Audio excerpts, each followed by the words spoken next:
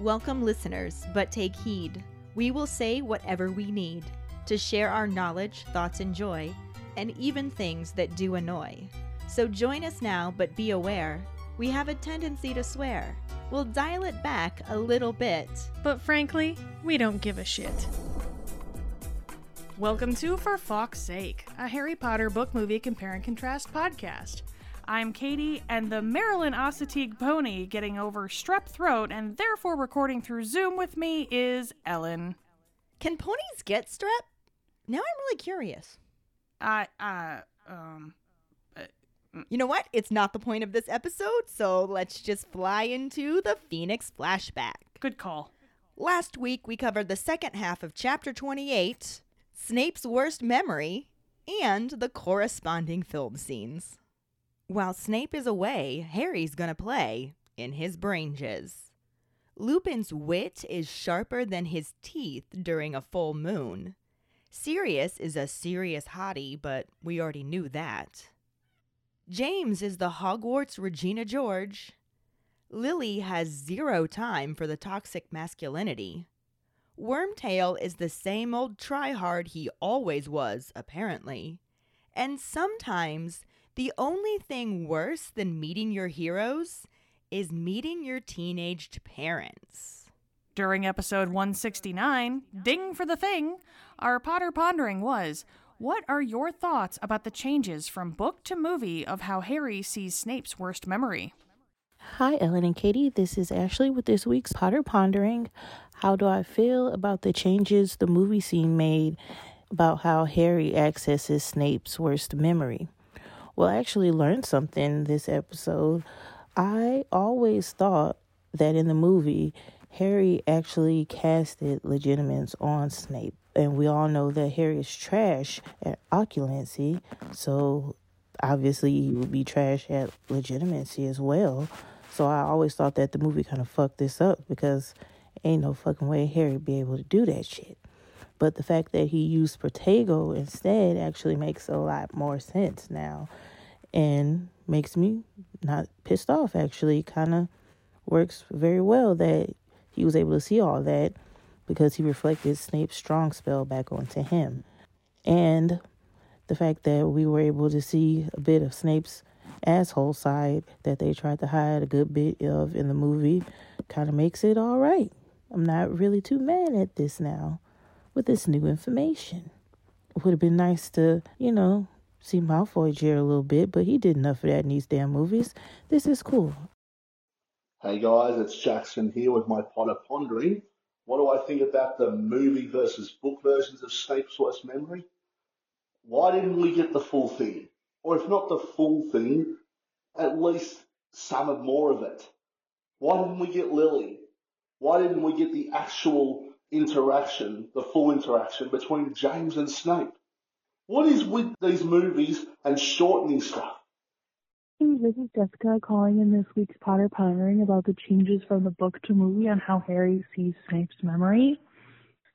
And I actually like and appreciate this change, which is, I'm sure, kind of maybe surprising. I don't know how everyone else thinks. But it makes me so mad when Harry just dunks his head into the Pensieve. He hesitates because he knows he shouldn't do it. He knows full well that those are the memories he absolutely has no right to see, and Snape took them out of his mind for a reason. He tells Snape all the time that his own thoughts are private and doesn't want Snape in his head, but then he thinks it's perfectly okay for his meddling ass to dive right into Snape's mind. It serves him right that he hated what he saw, to be honest. Him diving in purposefully is so unforgivable and out of line. It's like he read his diary. Switching it up for the movie so that Harry saw it by accident eases a lot of the cringe I feel when I read this book chapter. I also have so many thoughts on the memory itself, but that's a whole other long discussion. But yeah, I like this change because it didn't make me super mad at Harry and allows you to focus on the important part of the scene, which is the memory. However, changing it and making Harry see it by accident kind of makes Snape's reaction a little irrational. Because, yes, the memory was embarrassing for him, but Harry saw it accidentally. He asked Protego to stop him from entering his own mind, but didn't intend to enter Snape's. So Snape saying that the lessons are at an end after that, knowing how important it is that Harry learn to protect his mind, makes Snape seem really in the wrong. Whereas, like I said, Book Harry was, a little dung bomb, and Snape has every right to want to do the lessons any longer after that. But, yeah, so, obviously I have some issues with it, but, again, I do mostly like the change. Thanks, bye! Hey, Ellen and Katie, this is Tom. I'm calling to say what I think of how they changed Snape's worst memory. Well, the only real problem I have with it is that they cut Lily out of the scenes altogether. And I've given it a lot of thought, and after several rereadings, I believe that the reason the title of the chapter is called Snape's Worst Memory is because he feels really bad about how he reacted to her. And, yeah, the pranking that James did to him was bad, but considering that Sirius told him how to get past Whopping Willow during the night of a full moon, I'm thinking the mothers did worse things to him and magically sensing him. That's all I have to say. Bye. Thank you so much for your responses. Our trivia question last week was, what day and time is Harry expected in Professor McGonagall's office for career advice? Harry's career advice meeting was 2:30 on the Monday after the Easter holidays. Congratulations goes to Megan Slater. Woohoo! She finally cut off Mike's streak and is starting one of her own. 2 weeks in a row. Will she keep it going? We shall see. For now, let's just dive into the first half of Chapter 29, Career Advice, and the absolutely no corresponding film scenes because the movie hates us and they don't want us to be happy. Chapter 29, Career Advice, Part 1. It's the first day of the Easter holidays, and Hermione really wants to know why Harry doesn't have occlumency anymore. Because no matter how many times Harry repeats that Snape thinks he has the basics and can carry on alone, she doesn't think the lesson should stop until Harry is fully in control of his dreams. Harry tells her to drop it, and she does, continuing to work on creating study schedules for him and Ron, since exams are only 6 weeks away. This realization shocks Ron, since so much has been going on, but she completes the schedules and passes his over to him, letting him know that it should be fine if he follows that. He's thrilled to see that she has given him an evening off each week, but that fades when she explains that it's for Quidditch practice. Ron doesn't think there's any point since they have been playing so poorly. Hermione doesn't have a response because she's too busy looking at Harry, wondering what's wrong. When he insists that it's nothing, she brings up Cho, assuming they had another row. Harry is grateful to be able to use this as an excuse and says that they did fight about her friend Marietta. Ron speaks up to say that he doesn't blame Harry for that and goes into a rant about Marietta Edgecombe that allows Harry to dwell on what he saw in the pensive while occasionally nodding or saying, yeah, and that's right. He feels like the memory is eating him from the inside because he had been so sure his parents were good people and always disbelieved Snape's comment about his father's character. But after seeing Snape's memory, he can't be sure. He reminds himself that his mother had intervened and was a decent person, but is also confused how she and his father ever ended up together since she seemed to loathe James. He even finds himself worrying that he may have forced her into it. Thoughts of his father were once a source of comfort and inspiration for him, but now he just feels miserable. As time passes, he is able to pretend that his bad mood is due to the upcoming exams, and since most everyone else is so busy, no one really challenges this. The closest he comes to a real conversation about it is with Ginny Weasley, who joins him in the library on a Sunday evening, when Quidditch practice got canceled after Jack Sloper appeared to have knocked himself out with his own bat and had to be taken to the hospital wing. She tells Harry that a package for them all arrived from her mom and hands him a chocolate egg iced with small snitches. Harry feels a lump rising to his throat, and Ginny asks him if he's okay. Though he says he's fine, she points out that he seems really down lately and suggests that he just talk to Cho. Harry responds that it isn't Cho he wants to talk to, it's Sirius, but he knows that he can't. He takes a bite of his chocolate for something to do, and Ginny eats some of her own, as she thoughtfully states that she's sure they can think of some way for him to do it. Harry feels pretty hopeless about it since Umbridge is policing the fires in Mail, but Ginny insists that growing up with Fred and George gets you thinking that anything is possible if you have enough nerve. Between her words and the chocolate, Harry actually feels a little bit of hope, until Madame Pince yells at them for eating chocolate in the library and kicks them out. As if it is emphasizing the importance of the upcoming exams, they are also bombarded with pamphlets, leaflets, and a notice about fifth years attending a career advice meeting with their head of house during the first week of summer term. Harry is expected in Professor McGonagall's office at 2:30 on Monday, which means he will miss most of divination. He and the other fifth years spent the last weekend of Easter break reading about all the different career options in the pamphlets and leaflets. As Harry, Ron, and Hermione discuss their different options, Fred and George join them. Fred tells Harry that Ginny mentioned he wanted to talk with Sirius, and Hermione looks up from reaching for a new pamphlet to tell Harry not to be ridiculous, with Umbridge groping around in the fires and frisking all the owls.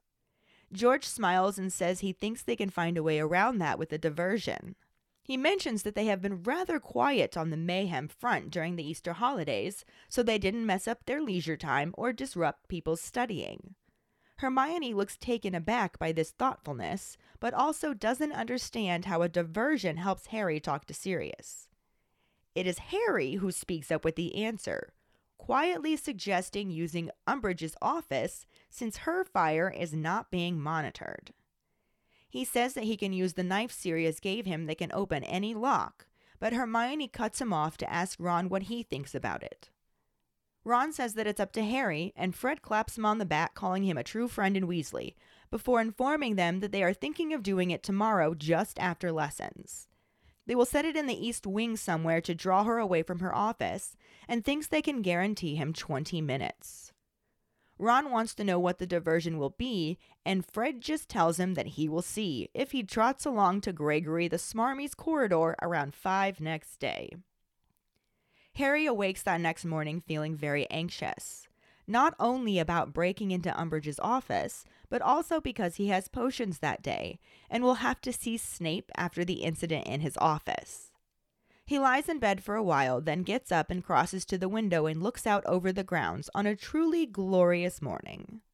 He sees the beech tree where his father had tormented Snape, and isn't sure what Sirius could possibly say that would make up for what he saw, but is still desperate to hear of any possible mitigating factors. His attention is then captured by Hagrid limping out of the Forbidden Forest and back to his cabin. He watches as smoke begins to furl from the chimney, then turns to get ready for the day.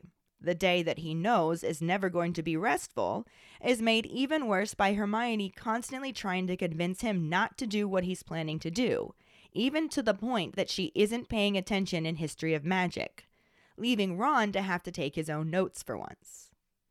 By the time they reach potions class, both Harry and Ron aren't speaking to Hermione, though she just uses their silence as a way to keep uttering warnings interrupted. Snape seems to have decided to act as though Harry is invisible, which is actually an improvement over what he's used to enduring from the Potions Master, and he's able to brew his invigoration draft easily. He feels he may have even scraped an E, until Snape deliberately smashes his potion sample and tells him it will be another 0. Harry returns to his cauldron with the intention of filling another flask, but Hermione has already cleared it for him since she thought he was finished. He doesn't say anything and hurries out the moment the bell rings, deliberately sitting between Neville and Seamus during lunch to avoid Hermione's nagging.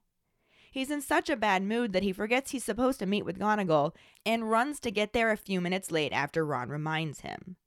He apologizes and she tells him that it's no matter, but he hears someone sniffing from the corner and turns to see Professor Umbridge sitting there with her clipboard. McGonagall tersely tells him to sit and starts up the conversation about career ideas so they can discuss what subjects he should continue in the future. She asks if he has any thoughts about it, and he mumbles in response that he thought about maybe being an Auror. McGonagall informs him that he will need top grades, with a minimum of 5 NEWTs and nothing under and exceeds expectations. She advises him that it's a difficult career path and that no one new has been taken on in the past 3 years. At this moment, Umbridge gives a tiny cough from the corner, but McGonagall just ignores her and brings up the courses Harry will have to take. He assumes Defense Against the Dark Arts is one, and McGonagall agrees. She starts to list off the other classes, but stops for a moment to close her eyes when Umbridge gives another, slightly louder cough. She otherwise ignores this cough as well, and tells Harry to take Transfiguration and informs him that she does not accept students into her NEWT classes unless they receive at least an exceeds expectations on their OWLs. She tells him that he's averaging acceptable at the moment, so he'll need to work harder to bring that up. She also recommends that he continue charms and, to Harry's dismay, potions. She begins to mention how Snape refuses to take anyone who receives anything other than an outstanding, but is again interrupted by Umbridge coughing. This time, McGonagall curtly offers her a cough drop, but Umbridge refuses and says that she wants to make the teeniest interruption. McGonagall grits her teeth but allows her to express that she isn't sure Potter has the temperament to be an Auror. McGonagall barely acknowledges this and returns to advising Harry to bring his Transfiguration and potions grades up. As she mentions that his charms and Defense Against the Dark Arts have been generally high, Umbridge coughs again. Again, McGonagall offers her a cough drop, and again she refuses, and just brings up Potter's recent Defense Against the Dark Arts marks. McGonagall pulls a piece of pink parchment from Harry's folder and asks if she means that, then puts it back and continues to talk to Harry, saying how Professor Lupin thought he showed a pronounced aptitude for the subject. Forgoing the cough this time, Umbridge sweetly asks if Minerva didn't understand the note. When Professor McGonagall says that she did, Umbridge expresses confusion that she would give Potter false hope. McGonagall cuts her off to question how it's false hope when he has achieved high marks on all of his Defense Against the Dark Arts tests, and Umbridge contradicts her to point out that Harry has been receiving very poor marks in his classes with her. In response, McGonagall explains that she should have said he has achieved high marks in all Defense Against the Dark Arts tests set by a competent teacher. Umbridge angrily sits back down and begins scribbling on her clipboard, and McGonagall asks Harry if he has any questions. He asks about the character and aptitude tests the Ministry also requires, and she tells him that it's about demonstrating the ability to react well to pressure and whatnot. As she's explaining that it involves a lot more studying even after school, Umbridge coldly speaks up again to mention that the Ministry also looks into criminal records and points out that Potter has a criminal record. McGonagall reminds her that Potter has been cleared of all charges, and Umbridge stands up to declare that Potter has no chance of becoming an Auror. McGonagall also stands and assures Harry that she will assist him in becoming an Auror if it is the last thing she does, even if she has to coach him nightly. Umbridge raises her voice to declare that the Minister of Magic will never employ Harry Potter, and McGonagall shouts back that there may be a new minister by the time Potter is ready to join. Umbridge shrieks and points her finger at McGonagall, insisting that that's what she wants, Cornelius Fudge to be replaced by Albus Dumbledore. McGonagall calls her raving, then dismisses Harry, who grabs his bag and leaves her office without looking at Umbridge. I know last week we talked about including the movie scene into this episode since it doesn't really fit anywhere else, But with the way this chapter split, we decided to push discussing this short part to next week during the second half of this chapter. So, we will just focus on the epic section of the book that this half of the chapter is, and probably cry on the inside like a winner about it being left out of the movie. Cry on the inside like a winner.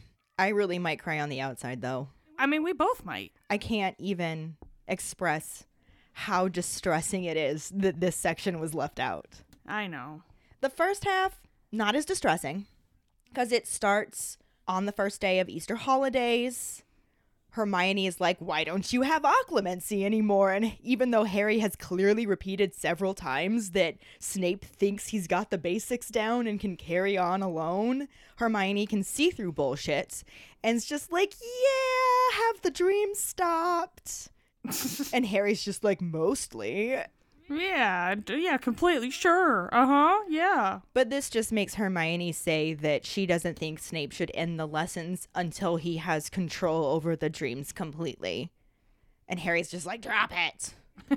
Which, to give her credit, for once, she actually kind of does. Yeah, that's quite rare for her.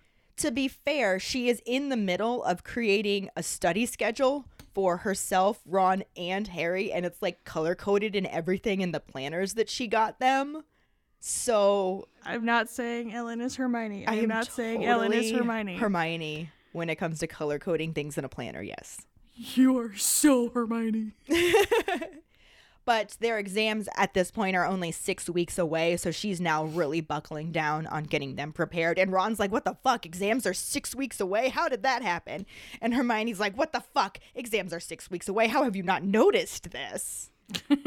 It's Ron. It's Ron, and as he says, there has been a lot going on. There really has. I don't know how anybody in their situation could take exams seriously when they're like, okay, but there's like an evil dude out there who wants to kill us all. So maybe we don't care? And the majority of the wizarding world doesn't even know that. Yeah. So maybe who cares about exams? Clearly still Hermione. Well, obviously still Hermione. It's always going to be still Hermione. I mean, come on. But again, to give her credit, she does give Ron a little bit of a hard time for that, but doesn't argue back when he says so much has been going on. She just finishes the schedule, passes it over to him, and says, if you stick to this, you'll be fine. Yeah. And at first, when he's looking over his color-coded schedule, he's like, oh, you gave me an evening off every week. And she's just like, yeah, that's for Quidditch practice. And he's like, oh. What is even the point? We have as good a chance of winning as Dad does at becoming Minister of Magic. Dude, he would have made such a great minister. Well, he certainly could not have been worse than Fudge. I think he would have been a great minister, bringing in the Muggle awareness and solidifying relationships between wizards and muggles and dude, I think he'd have been awesome. Yeah, there's a lot of good that he could have done because he is a good person. Mm-hmm. However, yes, Ron is very much correct that it was not very likely at this point in time. Nor is it an ambition of his either. No, yeah. Which would make it less likely. That is true. Hermione doesn't have anything to say in response to this comment that Ron makes because she's too busy wondering what's wrong with Harry. He says that it's nothing, and she brings up Cho, assuming that he was upset because they had another fight. She was just like, I saw Cho earlier, and she looked pretty miserable too. Did y'all fight? Did you have a row? Something wrong? And Harry's just like, oh, thank God, this is the perfect excuse. Yeah, we fought over Marietta. And Ron makes it even easier on him, and he's just like, I don't blame you at all, and just starts to bitch about how horrible Marietta is and all of this other stuff. And Harry just has to be like, yeah, you're right. Mm-hmm. Totally. And the entire time, he's just completely submerging himself in everything he saw in the Pensieve, except this time it's just not physically. Yeah. It's kind of like eating him up from the inside because he always was told and believed his parents to be good people. Well, yeah. And it made it really easy for him to just ignore Snape every time he made a comment against his father's character. But now after seeing this memory, he's just like, I don't know, my dad kind of sucked. That's gotta be so tough. Oh my God, that would be a mind fuck. I liken it to an exaggerated form of when you find out your favorite celebrity is actually an asshole. And you're like, well, fuck, now I can't enjoy their stuff anymore. Oh, you mean he feels like how half the fandom feels now that Rowling has come out with all of her bullshit? Interesting. I didn't even make that correlate. But yeah, I guess now that you mention it, it is a little bit like that. Yeah. Yeah, crazy. Interesting. Never meet your heroes or see a memory of them through their enemy. Never follow your heroes on Twitter. That's what I'm going to go with. How about just don't be on Twitter? Yeah, you know what? I like that a lot. Social media is like the downfall of society at this point. It is. It's so bad. But also doesn't quite exist in the wizarding world, so back to that. Yeah, they have some bigger issues, to be fair, Right. But, you know. Harry kind of comforts himself by remembering that his mother did intervene on Snape's behalf, so she's obviously a decent person, but this just stirs up more issues because now he's like, how did she and my father ever end up together? She hated him. Did he force her into it? Was there a love potion involved? He put the Imperius curse on her. My entire life is a lie. I think that's where he is right now. Wallowing in his self-pity. It's pretty understandable, though, because that's a huge thing for him to find out. As much as I'm kind of mocking him for it, I feel for him, too. This is really tough.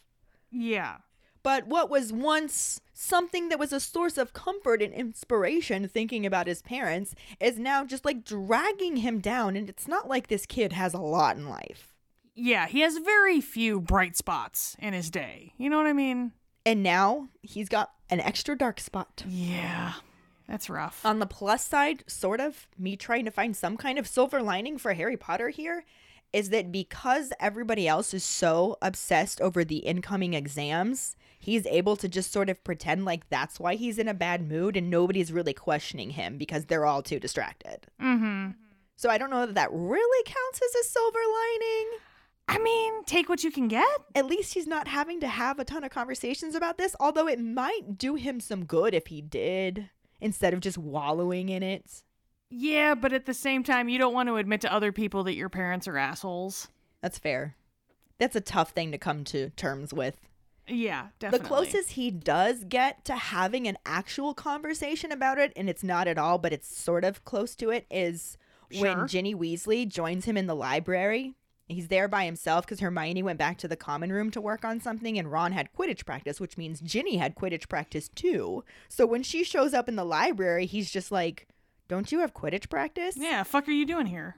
And she tells him that it got canceled because Jack Sloper appears to have knocked himself out with his own bat. Wow. So, you know, one more vote for Mr. Weasley becoming minister there. That's a whole different yeah. level So they had to of... take him to the hospital wing and couldn't Good continue Lord. on with practice. And I don't know if she was looking for Harry specifically or just maybe he was sitting in a place in the library where she happened to be able to see him. But she finds him and she's got a package that just made it through inspection from her mom for Easter. So she opens it and gives him his chocolate egg, which is iced with little tiny snitches and filled with fizzing whizbees, and just actually asks him if he's okay. And of course he says he's fine, and she's not buying this bullshit because she sees Harry. Oh, she knows what's going on. Yeah, but she doesn't actually know what's causing this particular distress, and she's probably even heard from Hermione that he's upset about Cho since that's what Harry let Hermione think. Yeah. And she just flat out says to him, you know, I'm sure if you talk to Cho, you'll be able to work this out. And Harry actually admits to her that it's not Cho he wants to talk to. He wants to talk to Sirius and knows that he can't. He has no way of writing him a letter. He can't get in the fire again. Yeah, there's nothing he can really do. I mean, if he just looked in the fucking package that Sirius gave him at Christmas holidays, said this is a way for you to get in touch with me. I mean... if you need me. To be fair, a lot has been going on and he's clearly forgotten about it. However... but damn you, Harry! I still maintain the fact that he didn't open it like the second he got back to Hogwarts is just stupid. It was pretty stupid. It was one of those definite Harry is not in Ravenclaw moments. I think that might have been a moment where I was just like, okay, I don't know that I like this book at all. Like, how do you get a gift from one of your favorite people and you don't open it? And you desperately want to talk to them and you forget that they gave you a way to do so. Can we also just express our annoyance that when he does get to talk to him, which we'll talk about next episode, that they don't fucking remind him that they got Right? that for him? Like, ugh. Right. It was just so much stupid. And I know they got cut off, but it was just so frustrating. And I get why the mirror had to be there. How was that not the first thing out of his mouth? Seriously. Why didn't you open the present I gave you? Why are you talking to me through a fireplace? Why? That doesn't make any... What? Yeah. And like we said, a lot's been going on. And I get that the mirror had to be planted there earlier on since it came into play later. Yeah. But still. Back after this book came out, there was a short spoofy fanfic that was written called A Lot to Be Upset About. And it was literally like Draco walking through the castle, and every time he sees Harry, Harry's doing something else insane. And he's like, why are you guys letting him do this? Like, that's insane. And they're just like, well, he has a lot to be upset about right now. And everybody literally just says that every single time Draco brings it up. And it was so funny. And so that's every time I think about it, I'm just like, he has a lot to be upset about right now. He does have a lot to be upset about right now. And it's making him feel pretty helpless. So even though Ginny's response to him saying he wants to talk to Sirius but can't is, there's probably a way we can make this happen. He's just like, I don't see how. Pepto-Bitchmaw has got her nose up in the fires and is reading all of the mail. Like, how am I supposed to get a hold of him? Mm-hmm. And Ginny says, growing up with Fred and George gets you thinking that anything is possible if you have enough nerve. And I am pissed that they did not give Ginny a line like this in the movie. They didn't even give Ginny that thought to have. Right. Ever. Because it really shows how badass she's going to start being. Like, it's been building up. It's been building up. This is when you're just like, oh. Yeah. She is Fred and George's sister. Yeah. She's not Ron's sister. No. She's Fred and George's sister. It's almost more of like, oh, Fred and George are Ginny's brothers. Yeah. You wonder who got it from who at a certain point. Considering that they're a bit older than her. I'm sure they get a lot from her as well. Probably. Also, she's that badass. Oh, Just she's saying. so badass. I love Book Ginny. The movies did her so dirty. They really did. That's some bullshit. And Bonnie Wright could have... oh my God. Okay. Yeah, she could have done it. She They could have didn't nailed give it it. to her, but she could have. And they didn't let her, and this is frustrating. And moving on, because I can't. But anyway, like I said, Harry's feeling pretty helpless, but between the chocolate, which Lupin always recommended that he ate when he was upset, Yeah. and Jenny's words, he actually feels a spark of hope. Mm-hmm. And it's probably the first one that he's felt in a while, at least since that occlumency lesson that didn't happen and instead turned into the most epic scene of meddling that Harry should have never, ever, ever meddled. Yeah. That one? Oh, yeah. Yeah, he fucked around and found out this time. Oh, did he? But he has this little spark of hope that probably gets instantly doused when Madame Pince starts yelling at them for eating chocolate in the library. And this part I loved because Ginny says, damn. She just goes, oh, damn, I forgot. And I was just like, oh, she let Ginny say a swear word in a kid's book. Ginny said, damn. Well, I mean, it was so cute. I loved it. She got limited swear words in the book, but I think she gave them to the proper people. she did. Big fan. Big fan right here. But yeah, so they get kicked out of the library, and I think that that little spark is just gone for now. It gets reignited. Oh, yeah. But as they're going through their Easter break, they start getting a bunch of pamphlets and leaflets and then a notice on the board in the Gryffindor common room. So you can imagine that these are all over all of the common rooms. Yeah. But it's all about fifth years attending a career advice meeting with their head of house during the first week of summer term, which starts when they get back from holidays. Uh-huh. So Harry learns that he's expected in Professor McGonagall's office at 2:30 on Monday. Which was our trivia question. That Megan got right. She did. And this is actually kind of nice for him, even though divination's not as bad as it used to be because he does not have a teacher constantly predicting his death anymore. What? But he does end up getting to miss pretty much all of divination in order to go to this meeting. So that's kind of cool for him. Yeah.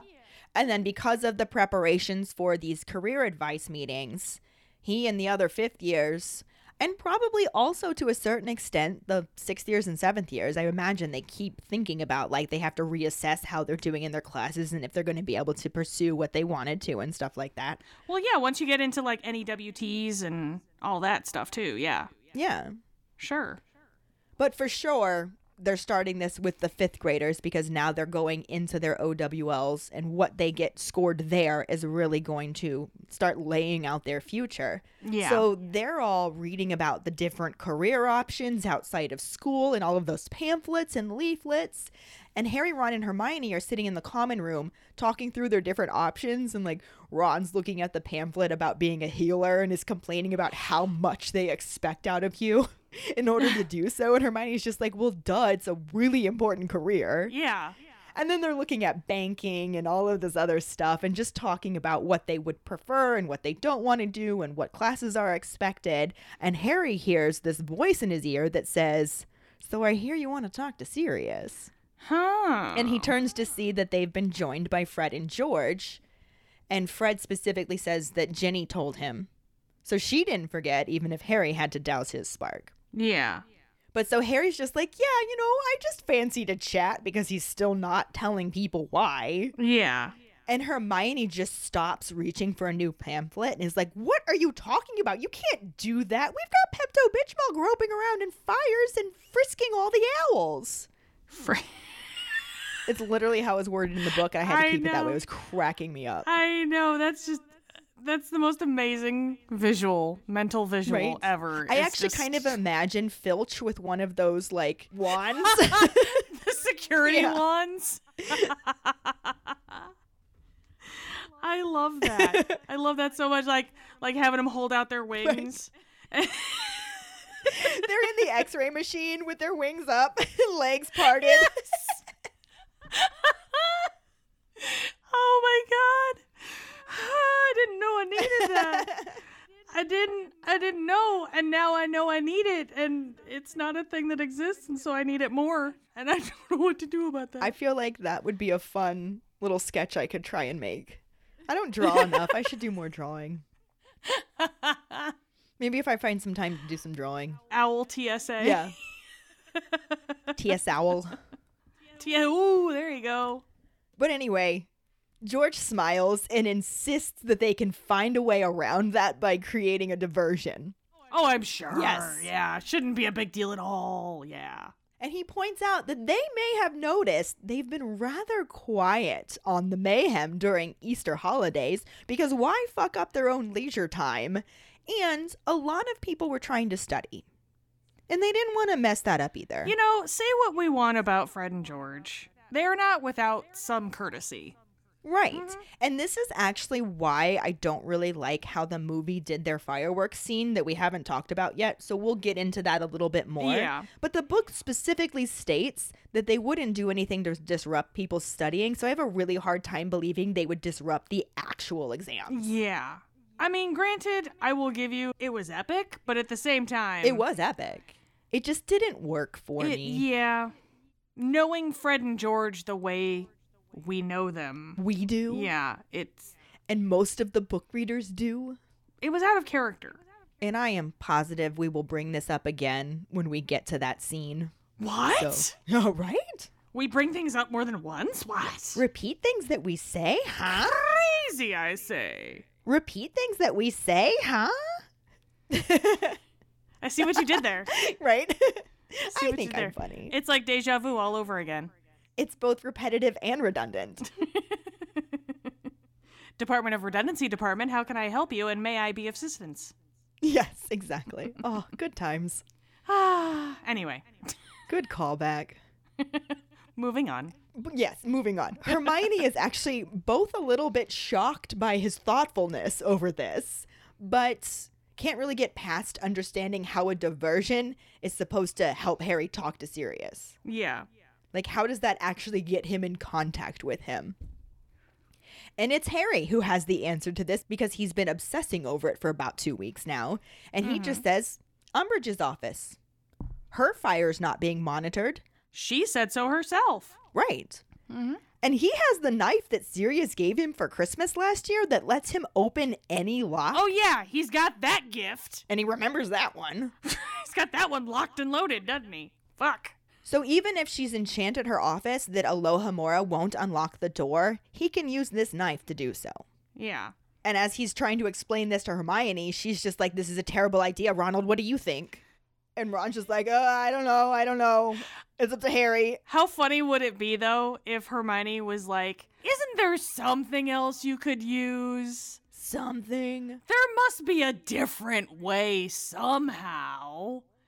And then he was like, nope, no other way. Nope, not at all. This is both an obnoxious plot device and an obnoxious 15-year-old boy thing. And an irritating plot hole. I mean, I don't think it's a plot hole. I think he legitimately forgot about it. And I think that teenage boys do things like that.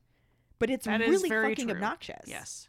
I can't tell you the number of times I've had to ask my middle schoolers, do you have your device? Yeah, but it's dead. Well, where's the charger? I left it at home. Okay, well, can you see how that's not helpful right now? Right. Like, they just don't think about things Yeah. like that. They're not thinking with their brains. It's all hormones at True. that age. On top of that, he has a lot going on He to be has a lot upset to be upset about right now. He just does. There's a lot going on right now. But when Ron says that it's up to Harry, Fred just like pats him on the back and he's like, spoken like a true friend in Weasley. And I love the twins so much. But then he says that they're thinking of doing it tomorrow because now that the term's starting back up, it is back to business and it's time for some more mayhem. But they're going to wait till just after lessons. They're not going to disrupt the day. Yeah. They're going to go for evening. And he says that they'll set it in the East Wing somewhere so they can get her as far away from her office as possible, and that he thinks it'll guarantee Harry 20 minutes. Mm-hmm. And Ron says, what's the diversion gonna be? And Fred's just like, well, you'll see tomorrow around 5 o'clock if you head along to Gregory the Smarmies corridor. Ron, I do believe this is where you're going to need some plausible deniability. Yes. You don't need to know Yeah. ahead of time. Yeah, not at all. Oh, and I know we already know what's coming, but I can't believe the movie didn't give us this either. Rude. We'll get there. Anyway, that next morning, Harry wakes up feeling so anxious. It's actually pretty similar to how he felt the morning of his trial back in the summertime. Mm-hmm. And it's not just about breaking into Pepto-Bismol's office. It's also because this will be the first time that he has to face Snape after meddling where he ought not to have meddled. Yes. But he has potions that day, so not really a way to avoid seeing him. Yeah. It's kind of not really a choice. Yeah. And that is pretty nerve-inducing. I get it. Oh, yeah, definitely. I also get that it makes him lie around in bed for a while before he can actually get himself up, because who hasn't been there? Every day. Right? Every goddamn day, Harry. And then he does finally get up, but he crosses over to the window that's right near Neville's bed and looks out that first. And it is like this beautiful day outside that is not matching Harry's mood in any way, shape, or form. Mm-hmm. Because he's just looking out there and staring at the beech tree that he saw his dad torture Snape under. And then he gets distracted by seeing Hagrid come limping out of the Forbidden Forest. And he just like limps his way back to his cabin and goes in and closes the door, and he just sort of watches for a while, concerned about Hagrid's health. Sure. But then the fire starts up, and he figures Hagrid can't be that bad if he's well enough to tend to the fire. So he just like turns away from the window and starts getting ready for the day. Mm-hmm. And he doesn't really know what Sirius could possibly say to make this all better, but he just needs another side to the story. And there is a part of him that's kind of hoping there are mitigating factors that could have led to his dad treating Snape like this. Well, yeah, you want to be in your own parents' corner. Right. You still want to be like, well, there had to have been, like, you don't care. You want, That's literally got to be what Harry's brain sounds like Yeah. in this moment. like, you don't care what it is. Like, maybe he had brain fever at the time. Did he have brain fever at the time? Could it have been Maybe. brain fever? Please tell me something that makes me feel better about this, dog father. Yeah. Did Snape start it, maybe? That I didn't see? Maybe it was before that. Maybe it was before the exam. Did Snape snaped, right? I know he snaped. He had to have snaped. He snapes all the time. Like, why wouldn't he have snaped this time, right? Right? He totally snaped. That's got to be what it is. He had to have snaped. Please tell me. Yeah. So he knows that this day isn't going to be remotely restful. This is going to be a stressful day. But what he wasn't counting on was that being made worse by Hermione basically spending the entire day trying to talk Harry out of doing what he's going to do. Harry, no. Harry, no. Harry, yes. Uh-huh. But Harry, no. But Harry, yes. Yes. And it's to the point. She's so focused on trying to dissuade Harry from this that she's not even paying attention in History of Magic. And Ron's just sitting there like, what the fuck? How are we supposed to do well in this class if you're not taking notes? And she says, you can take notes for once. Maybe don't rely on me. I'm just throwing that out there. But by the time they get to potions class, neither Harry or Ron are talking to Hermione. Well, she stopped taking notes. Right? And if you thought that this would make things better for Harry, you are incorrect. Because Hermione just uses their silence as a way to keep uttering her warnings now uninterrupted. But she's doing it in this very low hiss so that she's not overheard by other people around, that Seamus, who is sitting nearest to them, hears this hissing sound and thinks his cauldron is leaking and keeps stopping what he's doing to check it. And I just love that little visual. I might be Seamus, because I think that would be me. You are a blend between Ron and Seamus. I am. I like to blow Ron-ness. shit up and say bloody. Shamold. Ramus. Ramus. I'm Ramus. Ronmus. But anyway, since Harry has so much going on right now to be upset about, let's look for another silver lining piece. Sure. And that is that Snape's decided tactic of dealing with Harry being in his presence is to just pretend as though he is invisible, which Harry is both used to from his Uncle Vernon, and it's actually a significant improvement over how Snape normally treats him. It's a little bit like the no news is good news deal. Yeah. Like, no torment is good torment. Right? Yeah. So he is able to just focus on making his potion, which is an invigoration draft. And it does so easily without being tormented by Snape that he thinks it's entirely possible he got and exceeds expectations on it. And he puts it in the flask and takes it up and turns it in. And as he's walking back to his desk, he hears a smash. And Nazi von Douchebag II laughs as Harry turns around and sees that Snape has deliberately broken his vial of potions and says, whoops, guess it's another 0 then. And he just charges his way back to his cauldron with the intention of filling up a second flask to force him to grade that one so he doesn't get another 0. But Hermione has already cleared it out for him because she thought he was done. Of course. Which, I mean, technically he was. Yeah. And I don't know if she regularly helps clean up after the boys at the end of class or anything like that at all, or if this was her trying to be nice because she knew he was upset. Either way, it didn't end up being something nice, and Harry's pretty mad, so he just leaves without saying a word. Yeah. And then chooses to sit between Neville and Seamus during lunch so he can avoid Hermione and her nagging a little bit better. Understandable, really. Yeah. But at this point, his mood has gotten so bad that he's actually completely forgotten that he's supposed to meet with McGonagall for his career advice meeting. That it's not until Ron's like, hey, why aren't you in McGonagall's office? That he's like, fuck me, and just runs there and still ends up being a few minutes late. But he charges into her office. He probably knocks and gets permitted to enter first. But he comes in and he's like, I'm so sorry. I completely forgot. And she's just like, whatever, it's fine. Sit down. But he hears a sniff in the corner. And he turns to see Pepto-Bismol sitting there with her fucking clipboard. I mean, better than a hem-hem. I guess. I mean, that happens too. Well, yes. But at this point... And I kind of wonder if she is only there for Harry's meeting or if she was doing this for all of the meetings of the kids she found concerning. I could see it being that she was there for the DA. That's entirely possible, yeah. You know, keeping an eye on the riffraff and whatnot. Yep. You know. But basically, aside from looking at her and seeing her in the corner, both him and McGonagall just completely ignore her. And McGonagall starts up the meeting, says they're there to talk about different career ideas so they can discuss what subjects he needs to keep taking from there to pursue said career options.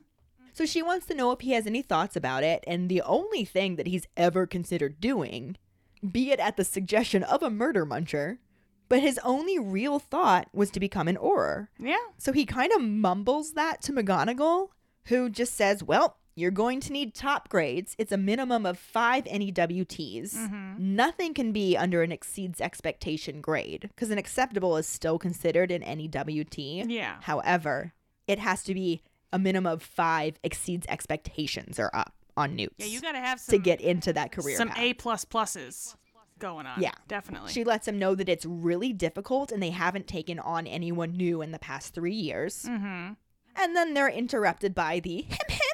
I kind of really wish that Harry's response to that, though, had been like, well, but I'm Harry Potter. And I don't know that he was cocky enough at this point to say that, because being Harry Potter has not been good for him this year. That is true. But also, I don't think he would want to be an Auror in the current regime, if you will. Yeah. He just didn't have any other thoughts at this point. That was it. Like, the only thing I've ever considered doing is being an Auror. Yeah. But anyway, Umbridge hems from the corner. Of course she does.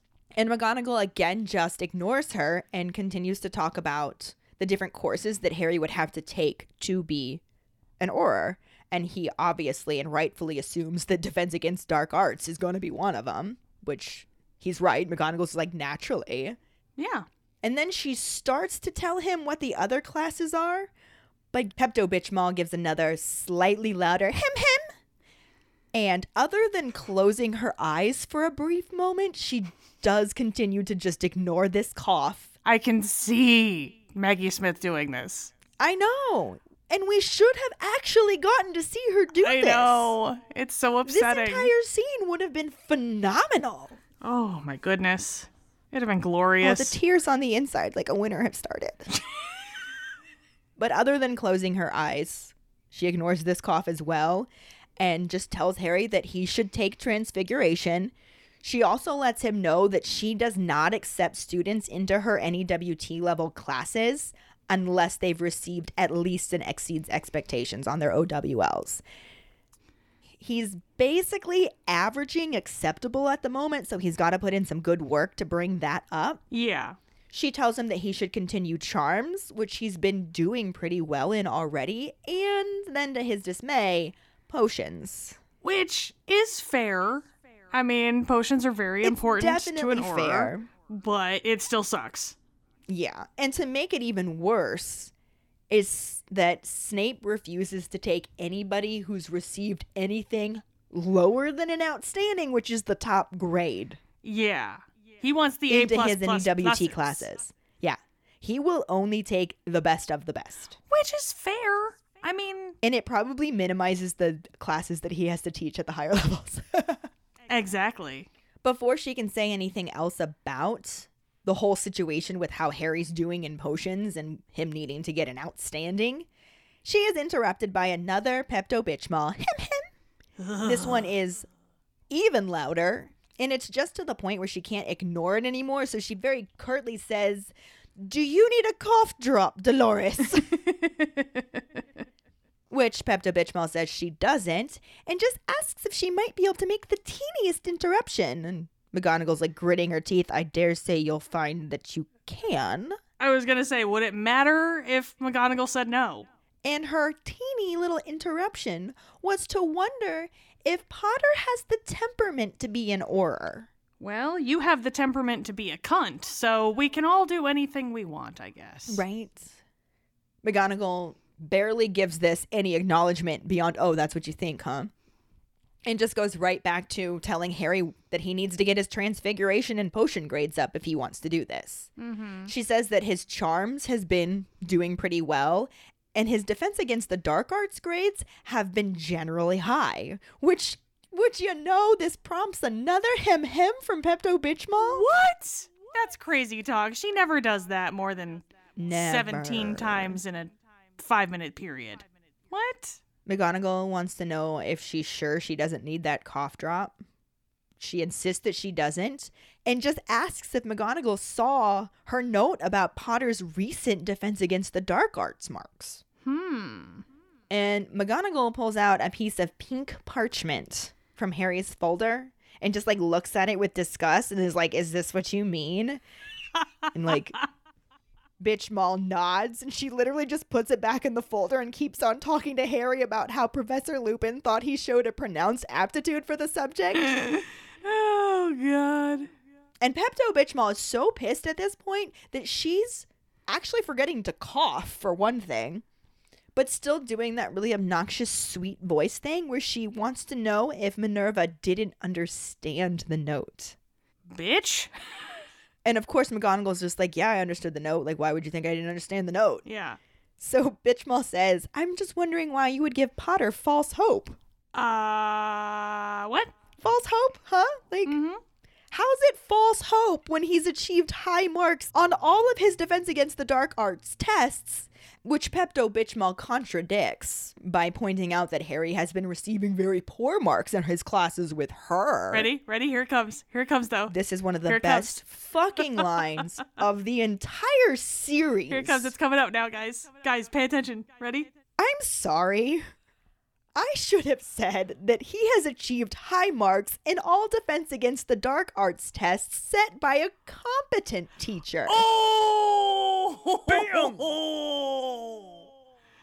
Oh, she went for the jugular. I love it. God. I love it so much. My favorite part about this, she considers Lockhart a more competent teacher than Umbridge based on that sentence. And I love that so much. To be fair, he was. They at least learned how to deal with pixies with him. That's very true. They got to do some actual magic. I mean, they did learn a lot. It was just mostly like what not to do.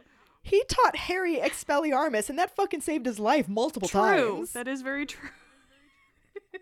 I mean, he didn't directly teach it to him. Harry's just, has an aptitude for Defense Against the Dark Arts, and he saw it happen and was able to do it. Yeah. But, yeah. Oh, my goodness. I love it so much. I can't believe this wasn't included. I love it so much. I can't believe that somebody read this chapter when writing the script for the movie and didn't immediately think, well, obviously we have to have Maggie Smith do this. Right? This is literally Maggie Smith's entire personality and meaning in life. Why would we not have her do this? Especially with what they did give us. It took away the epic badass power that McGonagall had. Yeah. They made it look like she stepped down. Well, we've talked about that before, to Pepto but yes. Bitch Mall when she fucking got in her face and said it. She said it. Yeah. She called her incompetent. Yeah. To her face. Yup. Because McGonagall gives 0 fucks. And I love it. It was amazing. I am absolutely here for the lack of fucks that McGonagall gives. I know. And it needed to be part of this. Yes, it really did. Even if they didn't do this specific scene, if they had given her just the essence of this when they were on the stairs instead of what they did give us, something, I wouldn't have been as upset. Yeah. But the fact that they took this scene away from the story, yeah, and made it seem like Pepto Bitch Mall had the upper hand on them, yeah. All she had was a fucked up ministry support. She didn't have any real actual power. Oh, she didn't have over shit. them. She had 0. She had a bunch of fucking decrees that in the end didn't matter at all. Yeah. She had 0 control. She had some fancy pieces of paper, and that's it. She thought she had order, but obviously had to scream for it. I will have order. She had nothing. Yeah. And in the movie, they made it look like she was winning at every turn. Yeah. It's so frustrating. I mean, when you put it like that, yeah. When you go ahead and you, inject the truth into things, yeah, okay, that's frustrating. You can't handle the truth. Sometimes I can't. Sometimes some people can't. It happens. We all are in different places. Yeah. Pepto Bitch Mall clearly can't handle the truth because she has nothing to say. She just angrily sits down. Actually, she probably has a lot to say and just can't say it out loud. So she just angrily sits back down and just starts scribbling all over her fucking pink clipboard. Right. I imagine the thought in her head being a Draco Malfoy type voice going, "The minister will hear about this." Absolutely. That is what was going through her head. She was writing out the notes for exactly how to word the next decree that tries to cut Minerva McGonagall off at the kneecaps. Oh, yeah. Oh, it's exactly what she was doing, man. And then McGonagall, being McGonagall, just asks Harry if he has any questions. She doesn't give a fuck. Gives 0 fucks. Still no fucks. I love it. He wants to know about the character and aptitude tests that the ministry requires. After all of those grades, he still has kind of more schooling to do. And she explains that he has to demonstrate the ability to react well under pressure and different things like that. He's just like, I've been doing that all this time. Yeah. And she's also telling him that it involves a lot more studying even after school, so he's got to be prepared for that. And if he doesn't think he can handle that, this might not be the career for him. But she doesn't actually get through that sentence because Pepto-Bismol stands up again to say that the ministry also looks into criminal records and says Potter has a criminal record. Bitch! Come on. Grasping at straws, though. Yeah. No, it's just so funny. She's just like keeps trying to insist that Harry has about as good a chance of becoming an Auror as Dumbledore has is returning to the school. So McGonagall's just like, oh, very good chance then. And just like, she is not fazed by anything that is being said by Pepto-Bismol until she gets to this part about the criminal record. Mm-hmm. And she's like, Potter's been cleared of all charges. And that's when Pepto-Bismol just flat out says he has no chance. Before, she was making those comparisons that McGonagall could kind of shoot down. This time, it was no chance. Yeah. And she just stands up. No chance. She's just done. And McGonagall also stands up and says to Harry, I will assist you in becoming an Auror if it is the last thing that I do, even if I have to coach you nightly to do it. And I love the fact that she's doing this to help Harry just as much as she's doing this to spite Pepto-Bismol. Oh, yeah. Oh, definitely. Maybe a little bit more so to spite Pepto-Bismol. I don't know how much she actually cares about Harry becoming an Auror. I kind of want to follow up on that, like, of McGonagall trying to teach Harry something and he's just not getting it and he's just not getting it. And she's just like, do I really care about showing up Dolores this much? Do I? And it's like, yes, I do. Yes, I do. I will stick with this. Yes. I would love to be a fly on the wall or Rita Skeeter in beetle form on the wall. Sure. In the staff room when McGonagall talks about this with Harry's other teachers that aren't Pepto-Bismol. Yeah. Mm-hmm. Yeah. I'm sure the conversation was quite amusing indeed. Oh, yeah. That's amazing. And not to necessarily this extent, but probably they also have things to share. Oh, yeah, for sure. And you know that they're going to be like, we'll help you coach him. This will be fine. We will fudge his grades if we have to. Right. I like that you said fudge, because corny fudge. Corny fudge. We will corny fudge his grades. We will corny fudge his grades. But not wanting to be shown up, Pepto-Bismol raises her voice to talk over McGonagall, saying that the Minister of Magic will never employ Harry Potter. And McGonagall shouts back that there might be a new Minister of Magic by the time Potter's ready to join. And Pepto-Bismol just loses her shit, points her finger at McGonagall and says, that's it! That's what you want! You want Cornelius Fudge to be replaced by Albus Dumbledore! You've just admitted it! Blah, blah. And oh my goodness. I mean, except for the part where I didn't. Right. But okay. Yeah, McGonagall just says, you're a raving lunatic, and tells Harry that this concludes their meeting, so he just grabs his bag, throws it over his shoulder, and runs out without looking at Umbridge at all. Yeah. He's like, I'm getting the fuck out of this. Yeah. And that is where we're going to cut off this chapter. How can we possibly talk about anything else in this episode after... I'm sorry.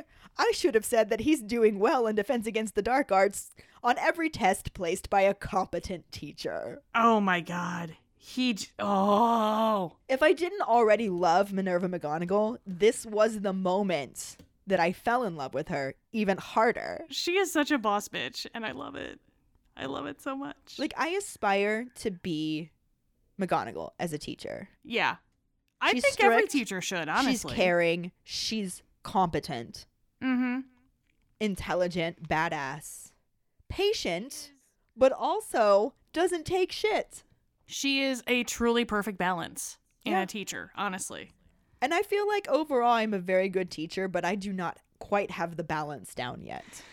That's a hard one to pin down. So it's no fault of yours, really, honestly. Sometimes I wonder if McGonagall is human. She's so phenomenal. But she's also a lot older than me, but in fictional, you know. I was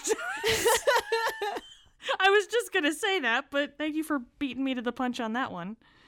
She's also not entirely real, honey. Doesn't mean I can't aspire to be her. I didn't say that, sweetheart. You go and you be McGonagall. But yeah, so this is where we're ending this book chapter. Yep. And we will pick up with the back less than half next week. And since there were no movie scenes, grumble, grumble, grumble, grumble, grumble. Mm-hmm. We're going to go ahead and we're just moving right on to the Potter Pondering so that I don't like Hulk smash my entire room right now, thinking about the lack of movie scenes. She already did it to her computer screen. So. I did. I was like, oh, fuck this. Yeah, it was a thing. My bad. Or maybe it was an accident, but you know. We are talking about this specific chapter, so either one is a very viable option. Just saying. It was an accident, but it was kind of cathartic. It was. It may have been on accident, but that doesn't mean it didn't feel good. Mm-hmm. That sounded dirty. I am sorry. Except that I'm not sorry at all. Moving on. Potter Pondering. The Potter Pondering this week is actually a twofer, because we do like those occasionally. We want to know what your thoughts on this entire section being left out of the movie, and we want to know what career you would want to hold in the wizarding world. Yep, definitely. I like that. Yeah. I would be a professor. Who's surprised? What? You? Actually, I would try to find a way to create some sort of magical arts course. I'd be like the next Florian Fortescue. Yes, I would eat your ice cream. Mm-hmm. I'd be like a wizarding baker, I think. So, yeah. I like it. Find the post on our Facebook page and share your thoughts, or call us at 216-526-6792 and leave your response as a voicemail. Make sure you start off telling us your name and then go into your answer. Don't forget you can also stitch your response on TikTok. We really look forward to reading, hearing, and seeing them.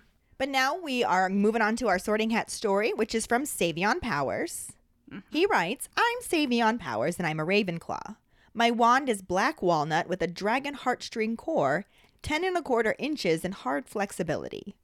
I hated Harry Potter before I read it, but then I was at camp at 9 years old and my counselor read the first chapter to me and I was hooked. When Deathly Hallows came out, I waited with my mom till midnight. Now I'm 30 and I'm getting my kids to love it too. They're even at the same camp that I go to now. Aw, that's so cute. Thank you so much for sharing your Sorting Hat story with us, Savion. Yes, thank you. And if any of you other keepers out there listening would like us to read your Sorting Hat story on a future episode, you can email it to us at forfoxsakepodcast@gmail.com. Let us know your house, wand, Patronus, how you got into Harry Potter, and anything else you might want to share with us. Or you can message it to us over social media. This week's trivia question is, who is in the kitchen when Harry's head appears in the fire to talk to Sirius? The first one who responds with the correct answer and the code word #FancyToChat will get a sticker. Another way to get a sticker is to rate and review us through iTunes or Facebook. Make sure to email us at forfoxsakepodcast@gmail.com to let us know you did, and we will get back to you to figure out which sticker you want and where to send it. Don't forget to find us and follow us on Facebook, Twitter, and Instagram at FoxSakePod. Following us on Podbean at foxsakepod.podbean.com will get you the episode as early as possible and give you a leg up in answering the trivia question. You can also go to our website at forfoxsakepodcast.com to check out our For Fox's Sake and Harry Potter related merchandise for sale. Don't forget to subscribe to our YouTube channel where we post our weekly podcast episodes, cooking show episodes, vlogs, bloopers, and other random videos. If you would like to support us as a patron, you can sign up on patreon.com/foxsakepod. $2 and up a month will get you some awesome perks like For Fox's Sake swag, access to patron-only Facebook groups, chats, our Discord channel, virtual hangouts, and more. As always, any support you can give is greatly appreciated, even if it's just telling your Harry Potter friends about us. And if you don't have any Harry Potter friends, there's another reason to join our Patreon, because you will meet some of the best Harry Potter people ever. I mean, just the best people ever, really. There's that too. Period. End of sentence. And join us next week when we talk about the second half of Chapter 29, Career Advice, and the film scenes that don't really correspond or fit in anywhere else that we were going to talk about during this episode but decided to push it back a week. Thanks for listening. We hope you hear us again. I'm Katie. I'm Ellen. And in the meantime... keep calm and Harry on! Oh, for fuck's sake.